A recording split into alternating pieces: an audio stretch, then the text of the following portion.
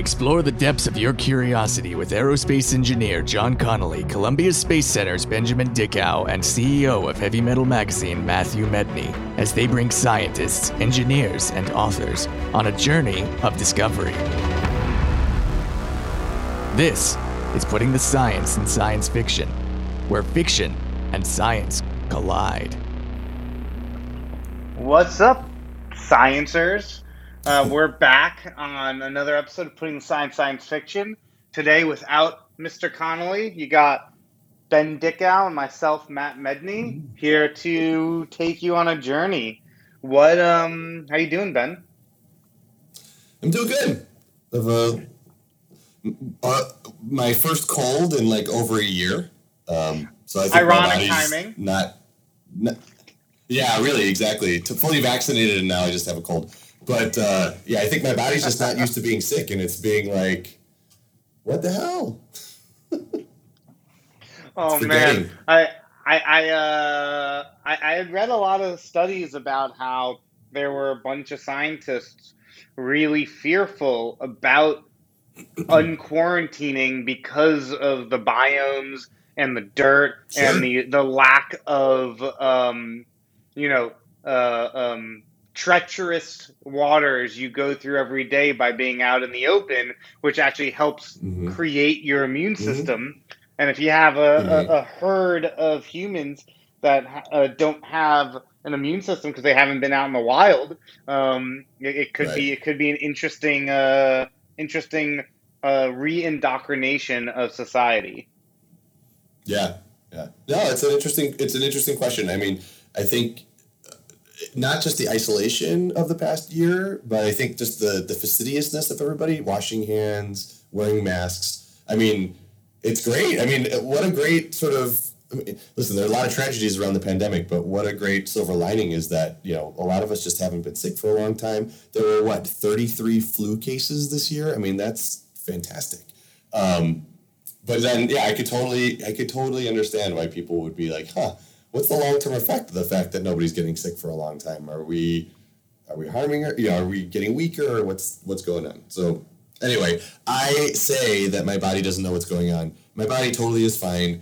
I have a 3-year-old son who brings all kinds of craziness into the house, and that's where this is from.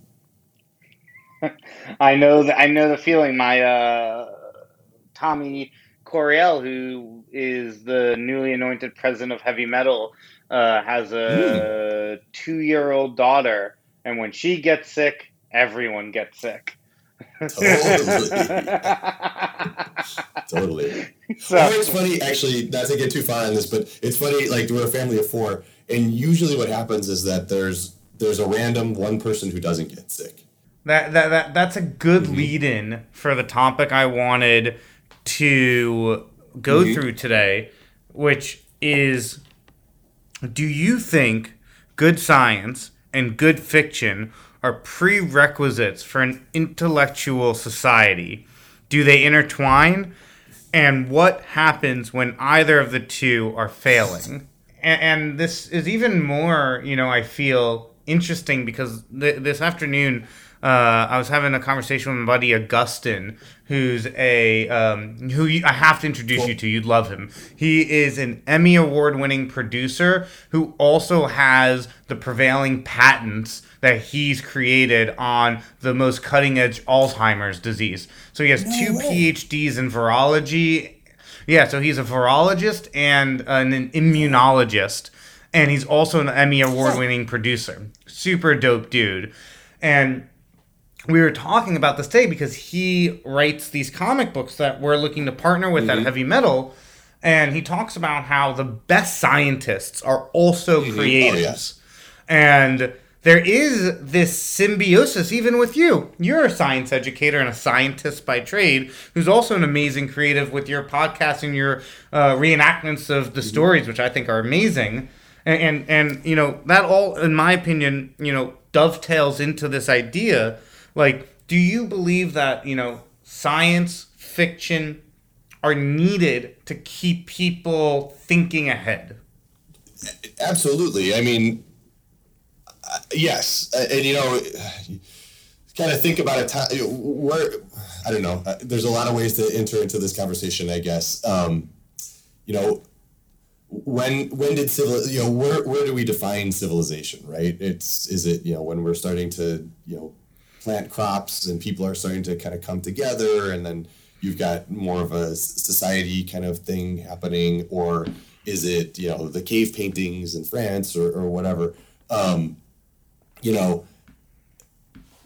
The thing about, I think to me, the thing about art and science, these are innate human behaviors that happen no matter what, and that's part of who we are. It's part of nature, right? And over time, we have codified these things, we put labels on them. And unfortunately, we see this in education a lot, is that we still perpetuate this idea that you're either a science person or you're an art person, and never the twain shall meet. And it's really destructive, because you get kids who totally who will self-identify then as like, well, I'm not a science person. So they don't even open themselves to that. It's a real tragedy when it's not the kids' fault. It's the adults around them who've been kind of perpetuating this bifurcated identity, right? I want you to keep going, but you just said something there that resonated, because I was listening to Joe Rogan's podcast last night, and he had Neil deGrasse Tyson on, and Neil had this amazing perspective that, the thing I love about Neil is that he says things that are so obvious, but you've never said out loud. So you've never really contextualized them until you hear it.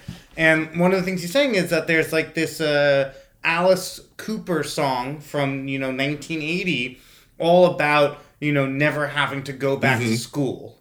Graduating high school or college or whatever, you never have to go back.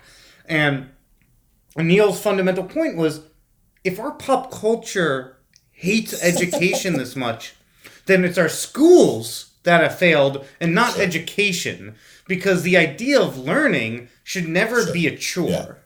Right? And I feel like that piggybacks on what you were just saying, which is, education, science, fiction, they all should be fun, right? Because when you do it, when you smile, you learn more. When you don't have your guard up, you learn more. And the only way to do that is by having fun while you're learning. That's what. Personally, that's exactly the reason why I'm in the education space that I'm in. I'm not in a school. Nothing, I'm not here to bash schools or anything like that. But being in the out of school space, either with a museum or some other sort of education thing that happens outside the classroom, we are not hemmed in by that. And we're driven by this idea that,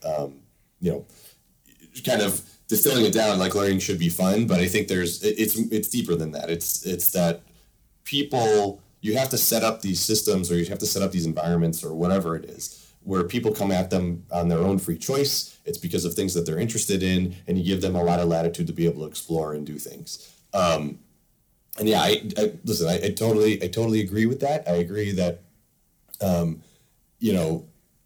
agree with what Neil's saying.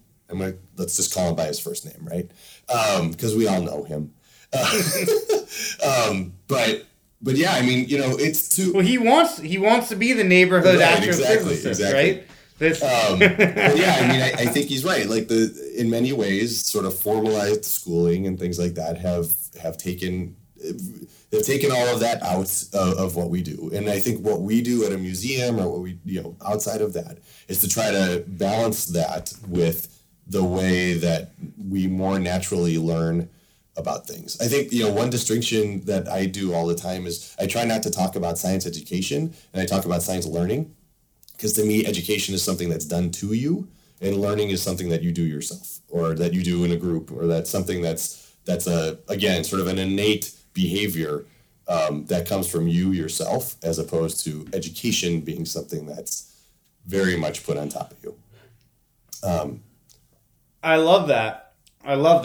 Because you should never stop learning, but being educated. Yeah, because I always go to my own experiences. With the success I've had writing, it obviously could not have been a surprise in a sense, and even more so than that, I had I had these, these tent poles that I remember, like, I got a perfect score on the writing section of the SATs, and no educator, no teacher at schools ever said, maybe you should, like, double down on your writing. Like, I had to figure that out for myself. Yeah. Yeah. Right? Which is, like, in retrospect now, you think about these things, and I'm like, I always loved the writing classes the most, but, like, no teacher ever, like, challenged me or asked me things, and I was never a multiple choice question guy. I was always rather write an essay, right? And nobody picked up on that. And I think that's right? Isn't that fascinating? It's like that, education obviously needs to be, for lack of a better word, massitized, because there's so many people that need to be, put through schools because our population's so large. But I feel like we need to reimagine. Yeah, absolutely. And I think, and that is absolutely something that is now being said out loud in the education sphere, in the sort of formalized education sphere. And I mean, it's something that I think people have they've known that problem for a long time, and they know that transformation has to happen. It's just, there's a lot of forces involved in public education that that have to be balanced, that sometimes slow progress on that kind of stuff. But you're absolutely right. I think, personally, I'll tell you this, though. I'll tell you this, that one thing about this year, this pandemic year, that's been amazing has been that transformation of education. I'm not saying that, a teacher who has to face 30 kids over a Zoom can do all the personalized, can necessarily be to have that personal touch. But just in large, that so completely broke the public education system and the paradigm that even when schools will go back to sort of quote unquote normal next year, it's never gonna be able to be normal. And there's more energy around transforming the education system now because we saw what can be completely different. And we saw what can be completely different in a very short amount of time. It's not like, in the past, when I first started all the, 20 years ago, people would talk about education reform, and it's always like this, oh gosh, it's going to take, it's a generational change. It's going to be all this kind of stuff. Man, this year has shown that you can completely change the system very quickly. You have to have a really good motivator, like closing everything down, but it's not beyond us to be able to think differently and do something else. And I think your personal story is really cool too, because it's about that sort of recognition of the learner as an individual. You're in the context of this social thing. I think a lot of learning is social, but still being able to sort of point out and encourage and make people aware of their own, if you're a 13-year-old, you're not really aware of yourself. The adults have to be aware of you and kind of help you along that. And I think it's a big deal. And it makes a big difference, man. I'm going to stop my soapbox for a minute, but, there is some really good evidence out there that shows that people make their career decisions based on things that happen outside of the classroom. Like encouragements that outside of the classroom, the self-exploration and things that are interesting to them outside of the classroom. But a lot of times people are making decisions about what they don't want to be because of things that are happening in the classroom, right? Which is not cool. It's the age-old saying with jobs can be attributed to this as well, which is you join a company for the company and you leave because of the manager. Right? Exactly. Right? Yeah. It's that same paradigm, right? Like you might leave a classroom or a vertical of study because of that manager or that teacher, but you came into it because of the excitement of what might be. Right. Yeah, and that's absolutely true. And I couldn't agree with that more. Like who knows? I could have been a scientist. I had a really not so good chemistry teacher who didn't know how to teach us. And it really perturbed me. And then I got really into mathematics and I got really into physics, but I didn't have the base knowledge that I needed. because I didn't have the chemistry. So it was and then it drove me more into, you know, marketing and management, and then after school I came back to the sciences. But it was an interesting thing because, you know, we had this teacher where I literally got a 6 out of 100 on a chemistry test. I was bad. No judgment. I'm just that's a big range. It was 10th grade, 6 out of 100. Oh, and it took 3 weeks after that to get him to do office hours to try to help me, and by then I was uninterested. Of course. Yeah. That sucks. Oh, that sucks. But you know, yeah, that totally sucks. I mean, that's the other thing too, is you gotta see you gotta know your audience, right? Like if you're gonna give a 10th grader a 6 out of 100, then you have to understand that there's gonna be psychological consequences to that, and you should be there to support in a timely manner. Exactly. But, you know, something that you said kind of gets back to your original question about this idea of science and fiction and that kind of stuff. Because, and, you know, this is a topic that we almost come back to every podcast, which is the sort of inspiration ability of fiction to be able to envision what's in the future or what's coming up or something like that. And, you know, the same applies to your life. So, you know, there's a certain point where you start thinking about what are you going to do and what are you going to be and how you're going to live your life and stuff like that. And that's a really, oftentimes that's commodified in the sense that it's about the career or something like that. And I think, you know, there has to be a little bit more of the inspiration part and not just the sort of, you know, the data part, which is, you know, make a decision about your life based on, you know, return on investment or something like that. And so that's why I think, you know, the energy of fiction and to be able to pull yourself out of, you know, reality in some ways is really helpful because it helps you sort of, you know, it helps you construct the fiction of your life in some ways. I hope that made sense. I 100% makes sense. And I would even say, you know, I think that a lot of people agree with this. The older you get, the less creative you get. You're more imaginative as a kid, right? Mm-hmm. And not for everyone, but like generally speaking. No, yeah, of course, yeah. And if you're having all these amazing thoughts and ideas and worlds in your head when you're a kid, and you're not being focused or guided the right way, it could create an interesting society, which is probably where we are today, where, you know, I'm the biggest proponent that teachers should be making at bare minimum the amount that a CEO makes. Right? Yes, bare minimum. You know, yes.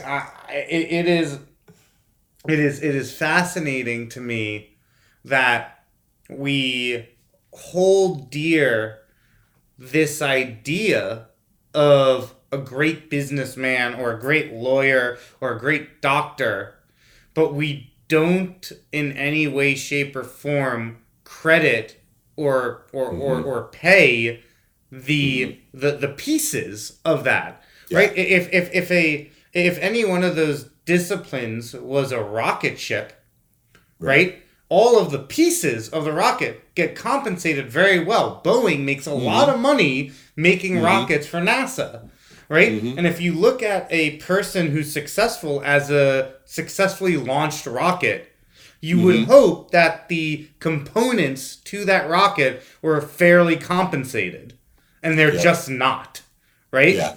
And that's the baseline, is like, if we don't care about what the you know, and you know, not to bring in, you know, police and stuff, but again, I don't even blame the police officers that like, with all the hate that's happening and all the mistakes they're making, because if you don't pay people in these positions fair wages, you're not going to get great people to do those jobs. The great people are going to do the jobs that pay more or that are more interesting avenues of that skill, like you, right?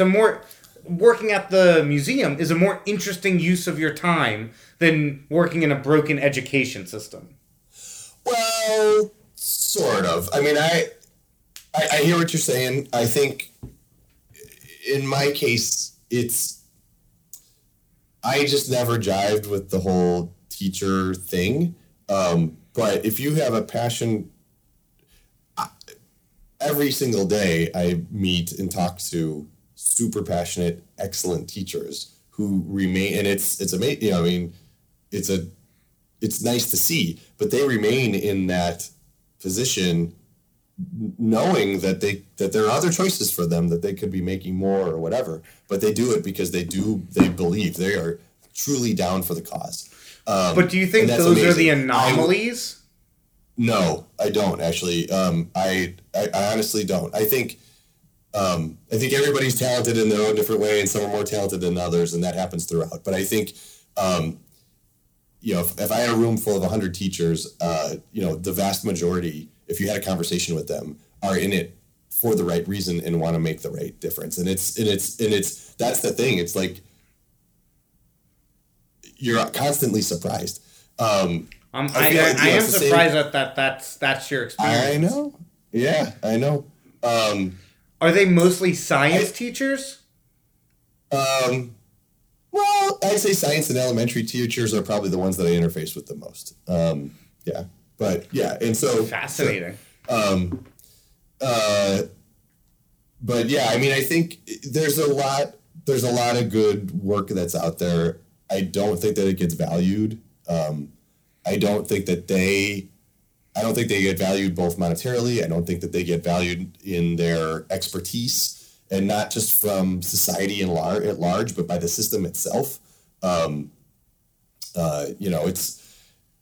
mean, again, thinking about this past year in the pandemic and this idea that when schools were taken away and people realized like the multiple roles that a school and a teacher have to play. Like, it's not just about education. It's not just about you open your curriculum book and you do it and then you're off for the summer. Like, it provides some really basic foundation to how society works, not about how educating the next generation is. If kids weren't at school all the time, parents would not be able to do most of the things that we've been doing. The transition from a mostly single income family to double income family that's allowed, I think that's contributed to the sort of stagnation in wages anyway, because now companies are able to distribute it out to two people instead of one.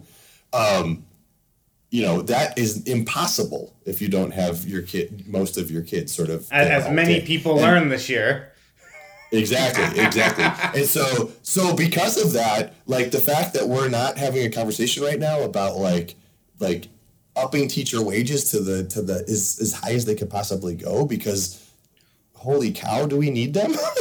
It's amazing. And it's not from a lack of pop culture trying, which is what almost is more concerning. I don't know. Did you ever watch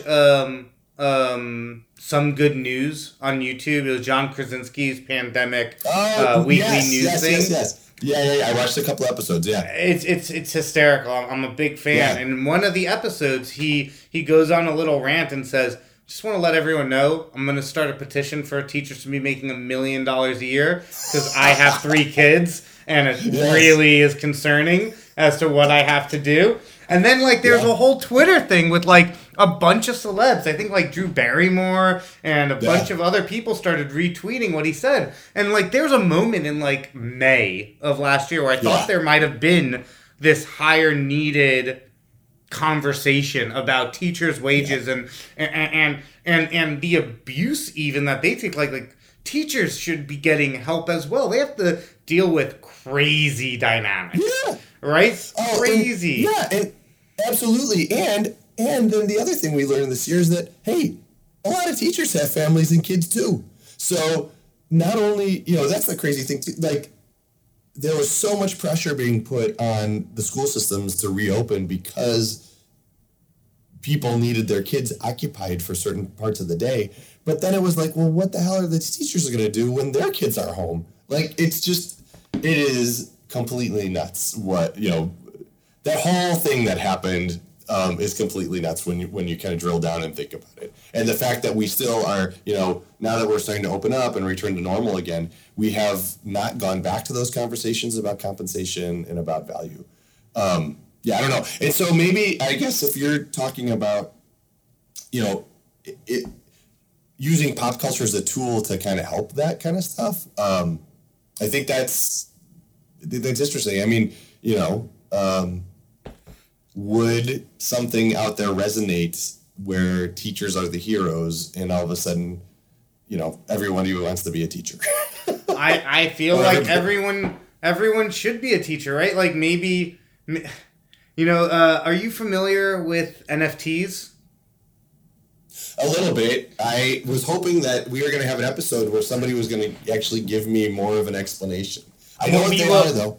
We will definitely do an episode when it's the three of us, and we'll do some NFT stuff. I have some big Beyond Kuiper NFT news that we'll spoil in a future episode. But I'll give you the quick download. So the part of it that I find interesting is that it allows an artist or a brand that owns the art to perpetually benefit from every resale of that art through the smart contracts. Mm-hmm. If I sell you an original Beyond Kuiper piece of art for $500, and then in 5 years you sell it for $5,000, the smart contract will allow me to, at our point of purchase, designate 5, 10, or 15% perpetual revenue going to the original artist. So just to put it in so that I can think about, sorry to interrupt, but for example, there was always the stories that like the Impressionists in France in the 1870s, right? Like you could buy their art for like $5, and now it's some of the most. So if that was around at the time, the original artists, Van Gogh or whoever, or his descendants, would be getting larger and larger checks, basically a royalty for the rest of time. Exactly. That's amazing. Okay. Yeah, and it's built into the smart contract. So it's all on the blockchain. So when that sale happens, it automatically sends it. There's no I don't have to go to you and say, "Hey, did you sell the painting this quarter?" It's just automatic in the smart contract and the way the wallet and blockchain work. Imagine if teachers were the same way. Imagine if teachers had like 1% of a student's life revenue as part of their compensation. How great would the education system be? That's funny. That's an interesting idea. It goes back to my rocket analogy, right? There are teachers that I feel have integral roles in shaping the way that I think about things today. From a 7th grade history teacher to some of my college professors and a few in between. And the school always asks for a donation back. But the teacher's really the reason that you enjoyed it, not the institution. So it would be fascinating if there was a way to create the system that way. It is more commune-esque, but I don't know. It's also more competitive, though. I mean, I don't know. I mean, listen, I think that's a super creative idea, and I don't know how I feel about it necessarily, just because I feel like again, it further commodifies education. Because I really do think that we need to start talking about education as something that you need as a person for fulfillment and to be a person, as opposed to because you're going to earn more money, right? Like I celebrate the well-educated, laborer or something like that. Right? So that great person, fantastic, maybe doesn't have the most flashy job or whatever, but that's okay because we value people, not their jobs. You know what I mean? So I would be a little afraid that becomes, teachers are going to be super educating their kids so that they keep just churning out millionaires so that they get this benefit, and that, the motivation is that. But still, whatever. I mean, that would be a great piece of fiction, right? Is to take this idea and then see where it would go in several different directions and see what happens. I love that. That's such we need to fix the education system, and it needs to be, and it can't be this. I don't even want to get into it. The politics of it just infuriate me. Oh my god, that's a rabbit hole that we don't want to do. But what is but let's talk about the fiction side. Sure. What are your thoughts on just fiction in general in society? Do you think that if there wasn't fictional stories that were either in prose form, TV, films, would we have a society that's functional? Do we need that escapism in the form of a fiction to perpetuate productive society, in your opinion? Yeah, totally. We don't. Yeah, absolutely. And I mean, it's not just escapism in the sense of like being able to turn your brain off and take a rest. I think we have to have that fantasy. It's interesting when you're talking about that. It makes me think like you think of how your brain works, and like when you get really down to it, like reality is this construction that happens in your skull, and that and then when you're talking about sort of like physics, like you don't ever really touch anything because nothing, there's always some sort of a gap between molecules, but it's these sort of sensations that get transitioned through your skin and into your brain, and your brain sort of says, oh, I'm touching a smooth thing or whatever. So it's almost like who we are is a fiction in some ways. It's a constructed piece of sensory inputs that are being put together, and we all share sort of this same definition of what certain things should be. And so maybe we need fiction. I not to cut you off, but that is, it's so fascinating that you said that we are in essence fiction, because I was reading a quote the other day from Jim Carrey, which kind of says that in a really interesting way, and it's something I'd never thought about before. But he had a quote where he goes, "Depression is just your soul telling you to change your skin." Interesting. Fascinating. It was such a poetic way of effectively saying the same thing, that when you're feeling down, it's because you're not being you. You're not putting forward the fiction or the idea that you really are. You're trying to do something for someone else. You're trying to push something else, and that is causing you to feel a certain way because you're not embracing who you are. I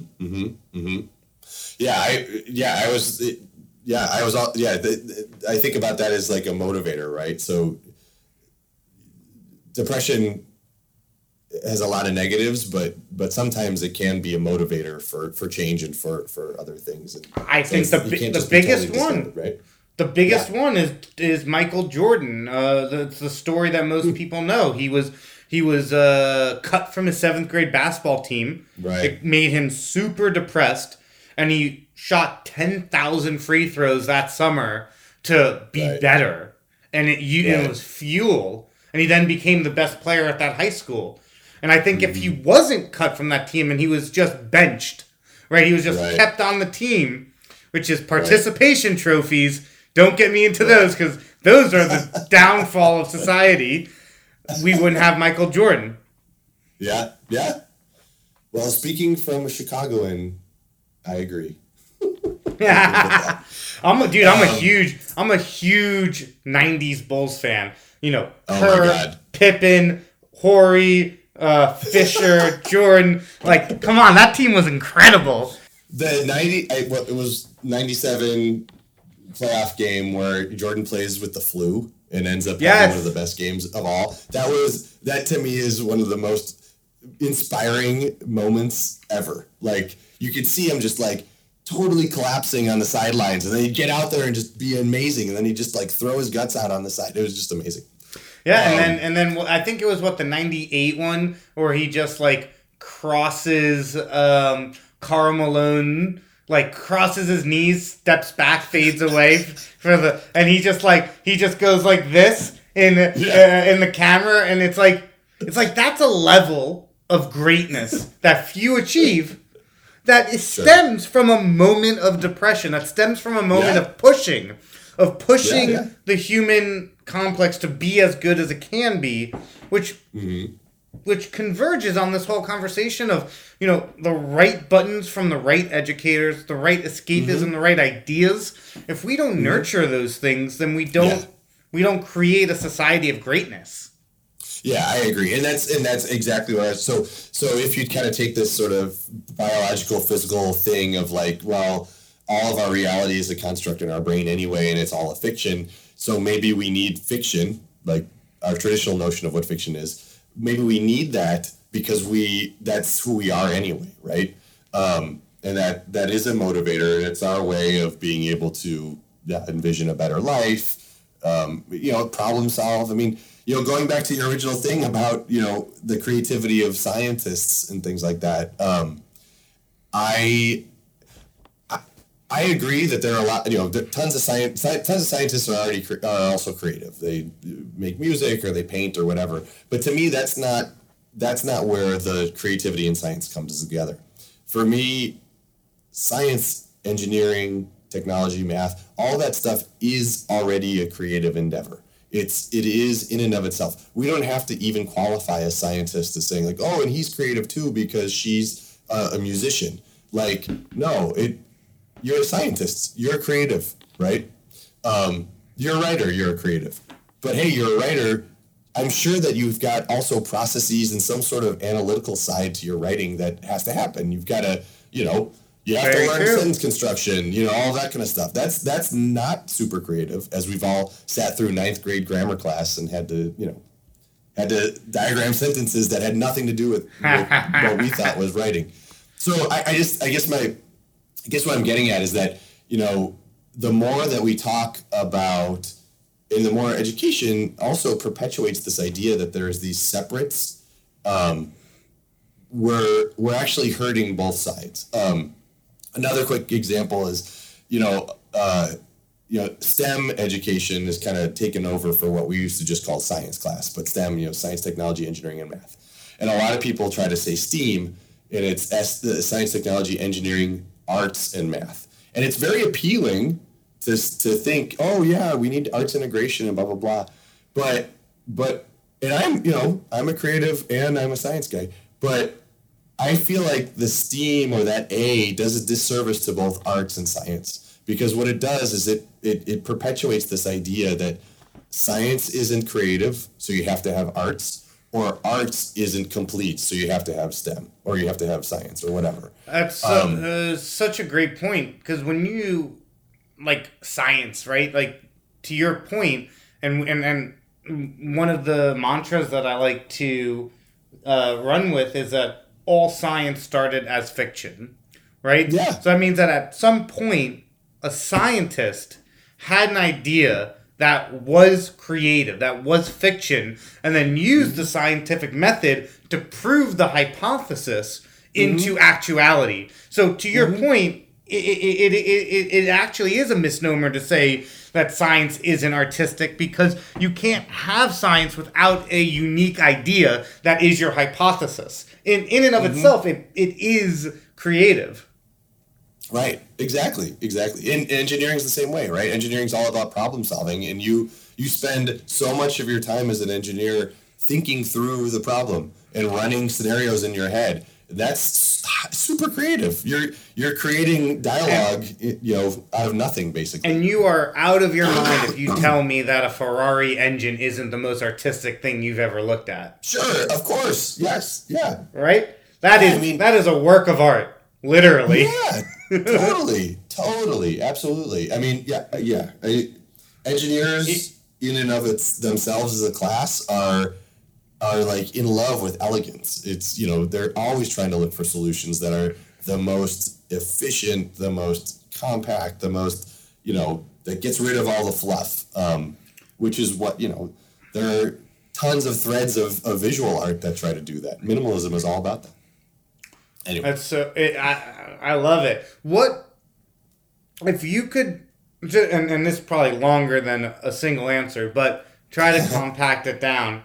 If you could, like, open a school, right, what would be the most important, methodology or, like, mission statement? Like, what are we doing today versus what could we do tomorrow that would drastically fixes the wrong word, but shift the perspective into providing more opportunity for kids to not say no at the door and maybe explore more sciences.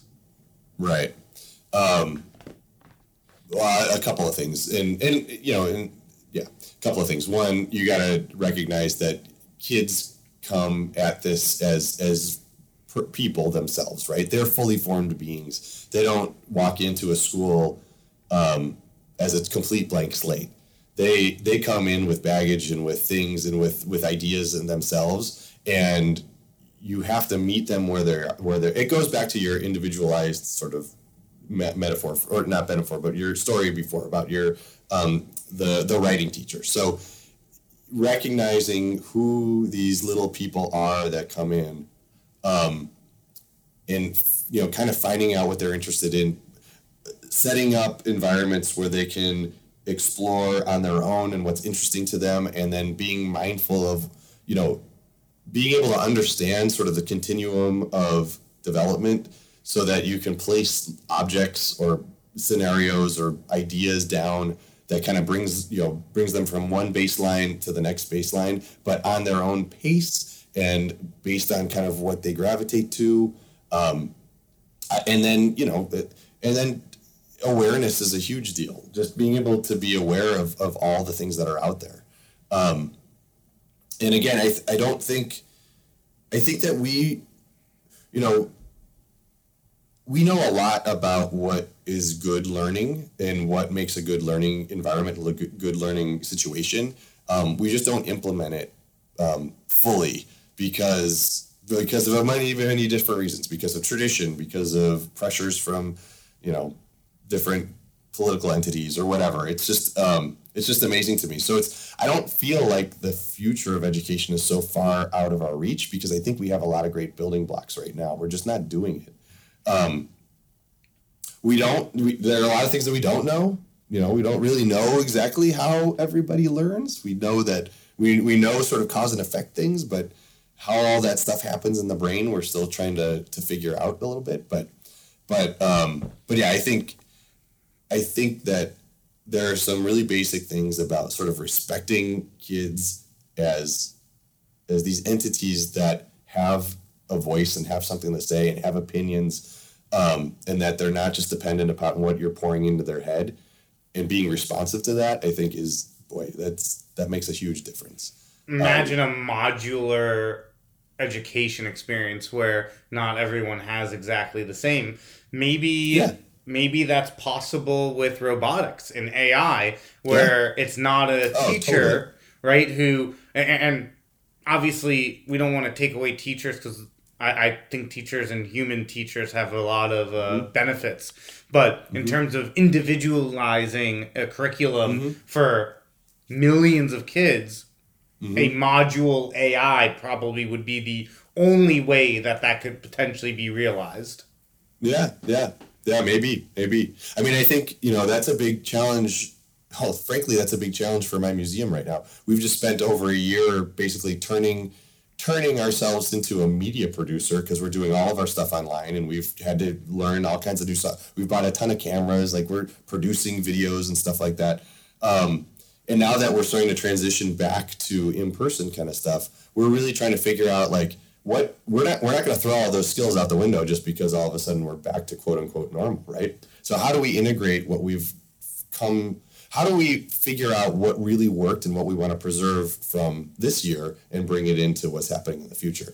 And I think there's a lot to be said for everybody's comfort now with media as a teaching tool, and I think that can really help that sort of individualized learning. That there's times when you're coming together as a group and you're doing group work, and then you're able to kind of go out. And I think teachers are starting to learn the skills on how to be able to track the individualized work a little bit better. I always also thought, because I do a lot, all my career is outside of school. I always think about how do you also value the experiences that you get outside of school. So if you're really interested in dinosaurs, and you take you spend part of your summer vacation doing a paleontology summer camp. Why doesn't that count in the grand scheme of your academic career? This is the same as if you take your math class in 7th grade. I spent every day at the Natural History Museum reading every single wall of the dinosaur section. Right. And I guarantee that made at least as much of an impression on what you learned in your class than anything else in your education. It probably 100%. influenced writing, influenced all kinds of stuff, right? So in the sort of system, right, you get graded and you get these sort of merit points, and then that takes you to the next level of the system. So why, if you're doing all of that work on your own time because you're interested in something, why that's not valued and sort of seen as part of this holistic educational experience for you, Matt, is ridiculous. And, maybe it's a badge system, maybe it's a whatever, but I think that there's a technological solution that starts to value those kind of things some more. Well, it's interesting that you say that because it is valued when you're older, where you can get certificates up to wazoo for a million things, right? You can get your Google Analytics certificate, you can get that certificate and this certificate that are a 6-week course, maybe. Right. To your point, why aren't those things that are really just indicators of a will to learn, which is really all people care about. 100%. That's fascinating. I've actually never thought about it from that point of view, which is, when I spent time in the Hayden Planetarium and learned that Pluto wasn't a real planet there, and then brought that into my classroom and started a conversation, that was just like, good job, right? But there was no real celebration about it. There was no oh, wow, you spent time and you researched and you did all of these things to get to a place where you had confidence to say something in a classroom. That even in of itself, that journey, to your point, the outside the classroom, having enough confidence to take a piece of knowledge and say it in front of 30 of your peers at the age of 9 is a scary proposition to a 9-year-old. Right? Yeah. Because if you say something wrong, they're never forgetting it. Very unforgiving audience. Oh, kids are savages. Kids are the worst. Yes. Absolutely. But did you guys ever see the movie Accepted? With Yes. Justin Long back in 2006? So yes, it's hilarious. It's a great movie, but the concept was the kids didn't get into college. So they just bought this rundown hospital and turned it into... Yes! And they all made their own curriculum about what they wanted to learn. And at the end of the day, it was like the kids who were skateboarding were really learning engineering and physics. So I think there is definitely a world like that I believe could exist where everyone just kind of makes their own curriculum with what they want to do. Yeah, I totally agree. Absolutely, and I saw that movie when it came out. You're right. It brings back memories, and I think that is that's where real learning, I think, happens, and I think schools can learn a lot from that and be more like that, or we can value those experiences more and dump them into sort of our portfolio, our education portfolio. I mean, that's a great. I forgot about that movie. I think, who was in that? Wasn't it the Apple guy? Justin Long. Yes, exactly. and Lewis Black was in it too. The comedian. That's awesome. But yeah, it's totally true. And that's I think those are the ideal situations. Oh, I know what I was going to say too. Along the same lines as that, there's a TED Talk that I listen to. It's a repeat TED Talk, so it's one that I've listened to many times, and I always get inspired by it. But it's by an educational researcher. His name is Sugata Mitra, and he developed this. He looked at education and developed this this sort of thought about a school, which he called a SOL, a self-organized learning environment. And that if you put things, inspirations, whatever, in front of kids, they're gonna want to know about it, and they're gonna learn all of this stuff. That isn't maybe not directly, like they're not taking a math class, but they're gonna learn math from this one sort of inspiration. And his really famous, how he came up with this was this really famous investigation that he did in India, where he put, this was like in 2000, he put a screen in a wall in a slum in India with a mouse and just walked away. And these are kids who were, had no formalized education at all. They're the poorest of the poor in one of the poorest countries. And so he puts the screen up with a mouse and he walks away, but he's able to, some sort of Microsoft program, he's able to track what they're doing. And he discovers that these kids start learning how to use the computer. Like, this computer's in English, and these are not English-speaking kids, but they're learning how to do all of this stuff and navigate through this thing completely on their own because it's something that they were interested in. And they because they were interested, they started to get together, and in over days and weeks, they worked this whole thing out. And I think, that is proof that we don't need all of these we don't need a lot of like formalized curriculum. We don't necessarily need a lot of standards. We don't need this whole sort of structure around education. It's something that we as humans do anyway. We just have to, support it and set up the right conditions for it to happen. Amen. Like skateboarding. Amen. I wish we could tear down the education system and restart it from the bottom, because I don't know, Matt.